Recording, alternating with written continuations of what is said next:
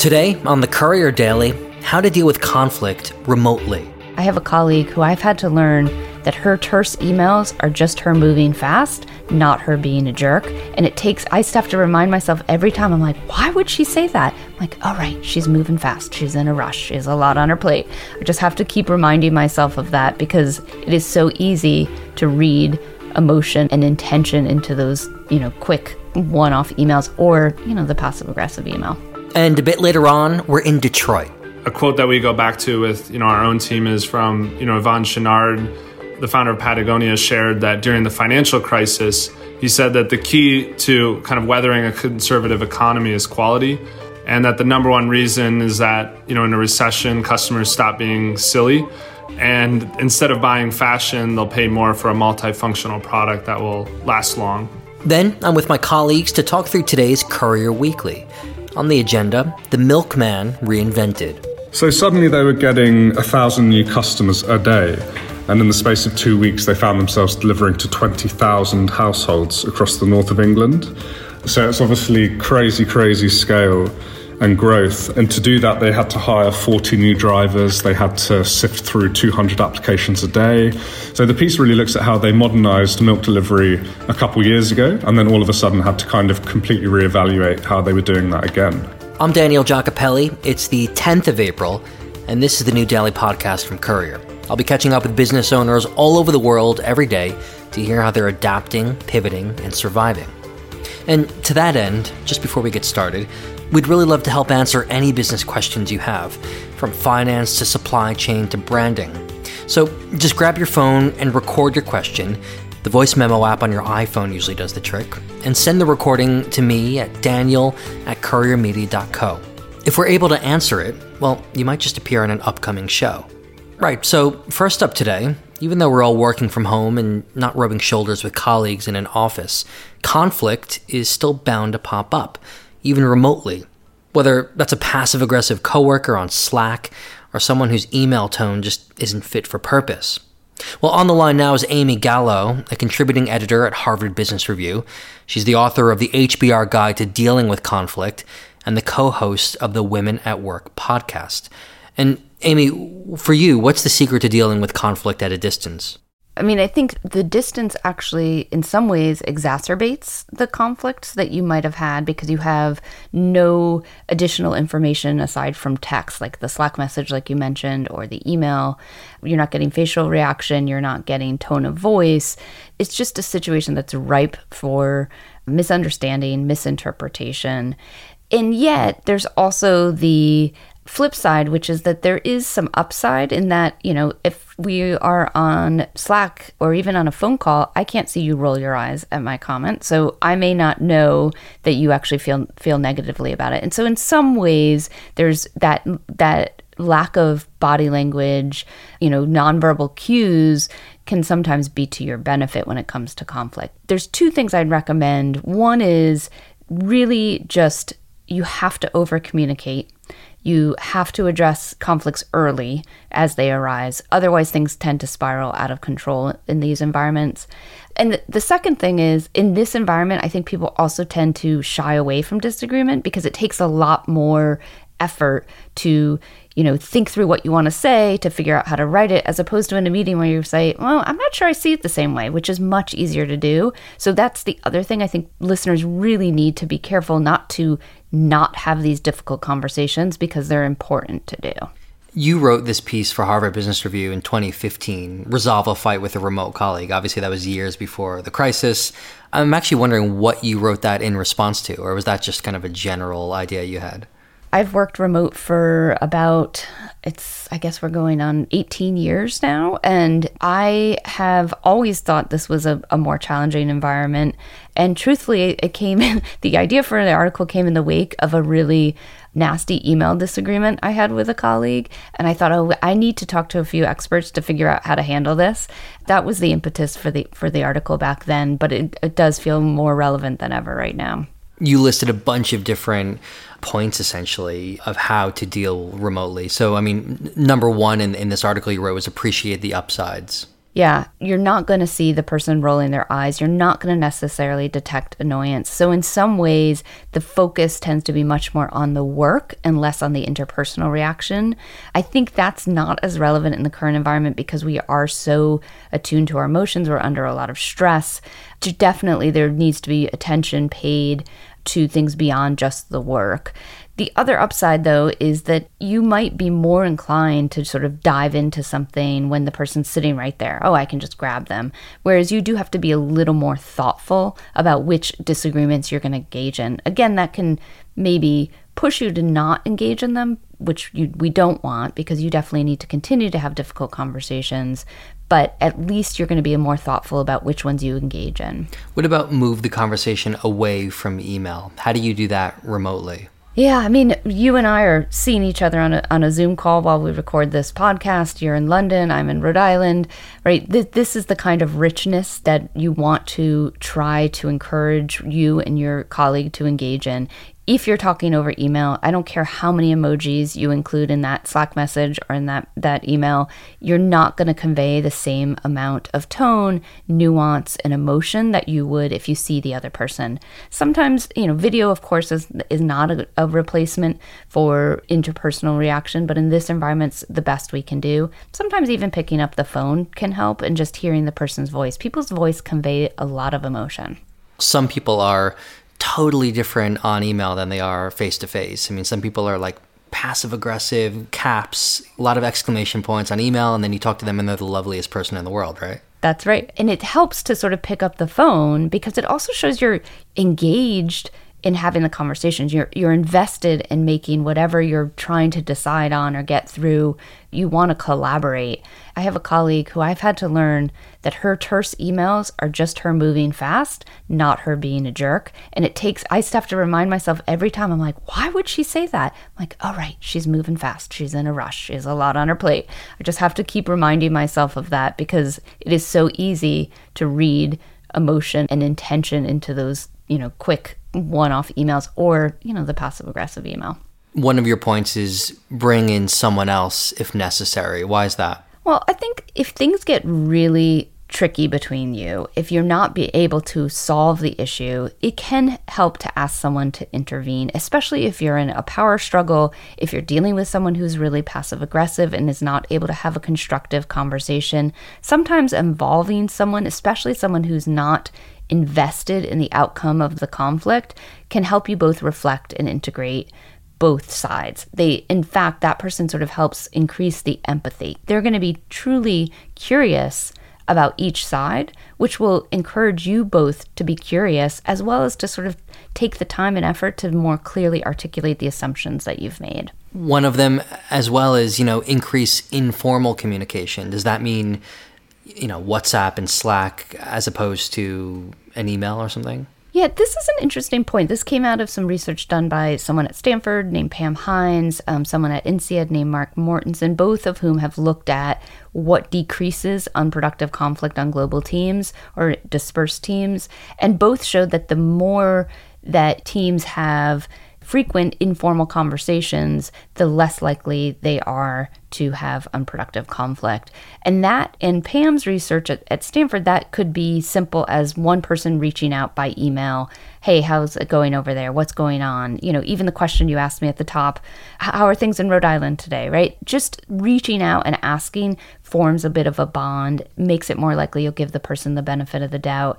Mark Mortensen's research is interesting. He actually looked at what happened when teams had an always-on video link. So this was actually when teams were co-located but in different locations. Now, I'm certainly not going to leave Zoom on all day to let my coworkers watch me work, but I do think sometimes having a virtual coffee, doing something so that it's just sort of more informal, you're just sort of interacting in a more frequent basis, it can be really helpful in terms of making sure that you're seeing each other as people, not just having transactional interactions. And Amy, one of the big ones that you bring up is just give your colleague the benefit of the doubt, right?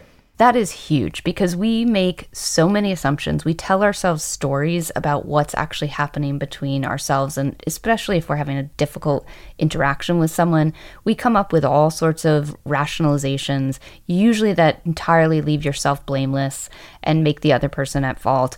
In reality, you have to just assume that you don't know what's going on. And it can be so helpful to enter these conversations with empathy, compassion. So tell yourself you don't know what's happening with the other person. They might be, texting you from a hospital waiting room, right? They might have just had a horrible night's sleep because their kid is frightened about what's going on right now and had nightmares all night. You just don't know. And it's helpful to say, I think that person is doing the best they can, and I'm going to treat them that way. Do you think finally that this crisis will end up being a godsend for introverts, maybe? Oh man, you're talking to an introvert who is so happy to be in her house all day. I wish the other people in my house weren't here all the time. In some ways, I do think, let me tell you what I've noticed with myself. There's many ways in which I'm relieved to not have to go through the small, talk, and even like having to say hello to my neighbors, that I'm sort of relieved of not having to do that at this moment. And yet I think it's playing to my worst tendencies. I do need to get out of the house. I do need to talk to people. I think it's going to teach us a lot about ourselves, whether we're introverts or extroverts, and how to sort of temper our own personalities and really get what we need from interactions with other people. At least that's my hope. I'm really looking for silver linings in this whole situation. Next up, we're in Detroit. Back in 2014, Kyle Hoff and Alex Odell both launched their furniture brand Floyd with a single product, a metal leg to clamp onto a surface to create a table. They've since grown Floyd from a Kickstarter-backed brand into a direct-to-consumer powerhouse. But how's business going now that COVID-19 is wreaking havoc with supply chains all over the world? Well, Kyle and Alex are on the line now, and I want to kick it off with a look at how Floyd's supply chain is faring in the crisis. I mean, you have wood, metal, fabric. It seems pretty complex, no? Yeah, so our supply chain is, mostly U.S., and we do have some kind of redundant suppliers, and there are some materials that do come from overseas. But, for the most part, when this all started happening, we definitely focused on, one, ensuring kind of the safety of our partners and making sure that everybody was, doing their best to ensure the safety of their teams. But also, really thinking about how are we procuring, building material ahead. As we started seeing things develop in Asia, none of our products come from there. But we did really move quickly to start to build up inventory in the US so that if something did happen, which has happened, we would have, inventory of our key leading products if in fact we saw any outages across our supply network. So you bought more than you needed just to kind of prepare yourself? Yeah, we have a pretty lean supply chain because it is all US. I mean, we like to keep our, inventory pretty minimal and move it quickly. But in this case, we did build up some, excess inventory. And the supply chain, we do have suppliers in, who are wood in Michigan and North Carolina, Tennessee, steel in Pennsylvania. So it's kind of dispersed throughout the US, but we focused on, kind of building up ahead and then distributing our inventory to kind of a network of fulfillment centers that were across different locations in the US. A typical furniture company might have 6,000 different options, and to adjust and build up inventory ahead of time or react in real time is really difficult. There wasn't really something we planned for in that way, but just having essentially 4 core products of a shelving system, of a bed frame and a sofa and a table, it did allow us to be more nimble in how we would react. Has the delivery of your products been affected by the crisis in any way? The actual delivery of the products from, your factory to consumers' homes? Yeah, I mean, it was actually interesting. Literally at the beginning of March, we onboarded a new delivery partner that we've been working on for 6 months that was more focused on giving a better delivery service that included white glove or in-room delivery. And we turned that on and quickly had to shift to a new, contactless delivery process. And I think we moved quickly as soon as it started to, transition the messaging around that, how it was communicated on site.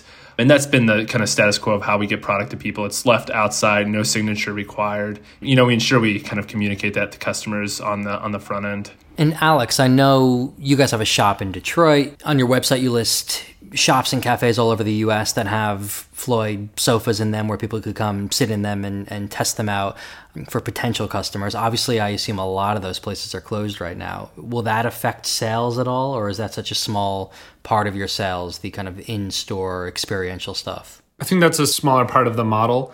Over 90% of our sales are coming direct through floydhome.com. And a lot of those customers are not trying out the product in person before buying it. How have sales generally been for you guys? Yeah, I mean, it's actually been sort of a moment where we've seen sales remain pretty steady. We've definitely continued to see a large year-over-year growth in this period. We're offering a product that's focused on quality and modularity, and we really want it to last for people. And a quote that we go back to with our own team is from Yvon Chouinard, the founder of Patagonia, shared that during the financial crisis, he said that the key to kind of weathering a conservative economy is quality, and that the number one reason is that in a recession, customers stop being silly, and instead of buying fashion, they'll pay more for a multifunctional product that will last long. We're lucky that we don't have a brick and mortar model. From the onset, and since we started this business, it has been about selling direct to consumer, focusing on the person's home. And people are very focused on their home right now. So I think that has benefited us in some ways. What about your staff? You were mentioning before, you're taking it day by day. How are you guys running the company right now in terms of everybody's working from home? Do you have staff members packing stuff in the factory and other staff members at home on Zoom calls 24/7? What's the daily workflow look like? It's been a quick and easy transition, to be honest. I mean, for our in-house core team, I think we work closely with our manufacturing partners. And I think as we alluded to earlier, I think just to support them as much as possible. But yeah, our team has transitioned really well to work online. I think, we have a number of team members who were already remote. Do you guys do daily Zoom check-ins or something like that? We've had, just informal sort of coffee chats daily that anyone can hop into. Also twice a week, we do just COVID-19 business impact update. And every vertical, a part of the company runs through and says any updates there. And it just allows us to keep communication really open, really transparent, make sure everyone's on the same page, because the update of information is happening so quickly that it requires a new level of communication than we've ever had to do as a company. Do you guys think that the direct-to-consumer revolution, as it were, is a bubble that's about to pop, like some future gazers are saying right now on the internets? We started by solving a pretty straightforward problem around furniture, and I think that's how we think about product and everything we launch.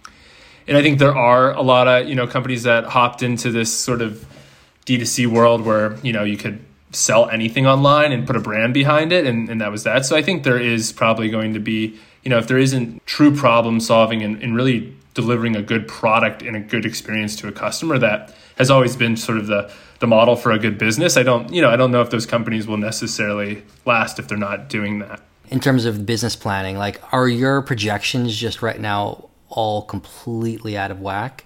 I know you said your sales are still kind of on an even keel, but how does anybody know what's going to happen 2 months from now, let alone 5 years from now? We've always operated on pretty longer timelines with product development. It can take 2 years to develop one of our core products. Yes, there are some things that are very hard to plan right now. Hiring is really hard to plan right now of, what does your headcount look at the end of the year is tough. But things like what's, the pace at which we need to develop product is pretty crystal clear to us. For me right now, at least, it's way easier to plan for 5 years out than it is to plan for 2 months out.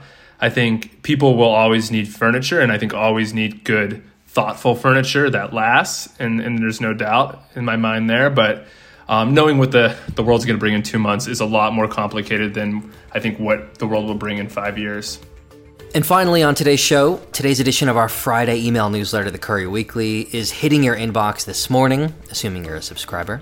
And with us right now to talk through all of the highlights, or maybe some of them, is Courier editor John Sunyer and Courier editor Duncan Griffiths. Welcome to the show, both. Hey, Danny. Good to be here. Hello, both. It's good to be back. He says with huge enthusiasm. So, Duncan, we kicked off the newsletter this week with a story about how one hotel in Sydney has quickly launched a neighborhood collective and you talked to them about how they did it. Yeah, that's right. So Paramount House Hotel in Sydney saw a lot of their businesses around them shutting and closing, and basically decided to launch a digital voucher scheme in which they'd have 2 different passes, a neighbourhood pass for 150 Australian dollars and an overnight pass for 300 Australian dollars, splitting the money evenly between 10 venues. So yeah, the hotel basically handpicked the venues themselves and limited to 10 so that the money would actually make a difference. A team of 5 basically downed tools for 2 days and rolled out the idea. They built a purposely simple website with scalability in mind, and it's been a big success so far. And in fact, they've actually been contacted by businesses from Cape Town who are looking to set up something similar. Yeah, it's a really nice way of just basically businesses coming together to support one another when, in a time when they need it most. Yeah, check it out in the Weekly if you want to learn more about that. And John, we also had a fantastic piece that you oversaw in the Weekly today about a really age-old industry, milk delivery to your doorstep. But the twist for our story is that it's essentially been modernized, right? Yeah, so milk delivery is obviously something that kind of died out over the past decade. It was super popular in the UK in the 70s, 80s and 90s.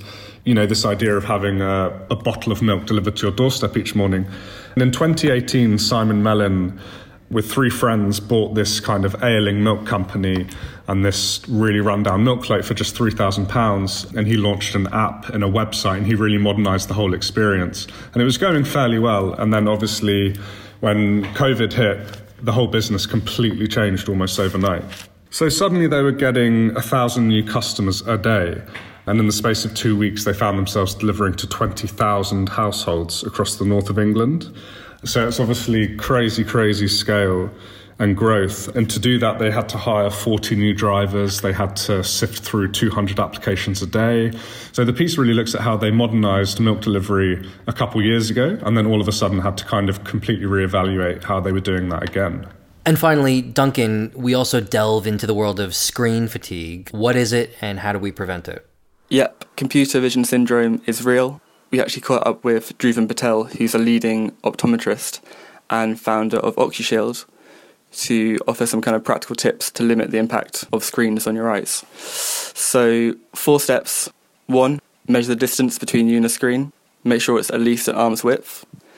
The second is every 20 minutes to look away from the screen for a minimum of 20 seconds and at least 20 feet away from you.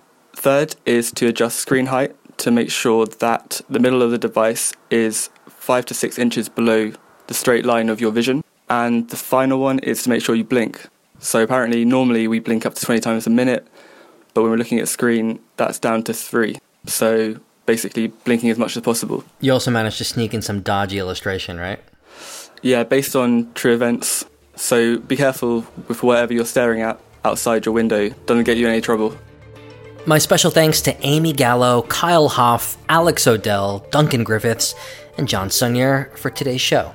Make sure to also sign up to Courier Weekly for more stories of pivoting, adapting, surviving, and growing. That's at couriermedia.co/sign up.